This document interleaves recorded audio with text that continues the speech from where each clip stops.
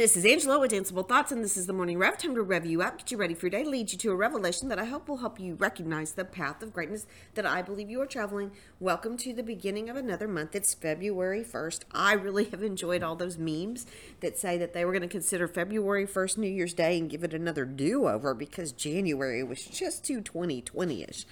I'd say that's probably a little bit true, but I'm not really going to fuss. You know what?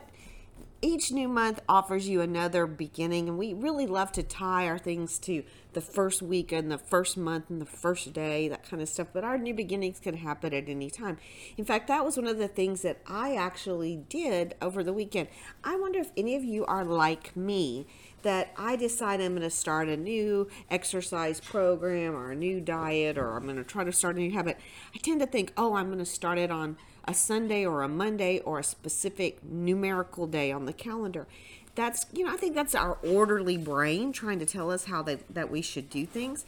But I purposely said, you know what? I want to add this new little exercise, just a simple little exercise workout thing. Literally, it's just a certain number of push-ups, a certain number of crunches, and you do them when you think about it, get yourself going.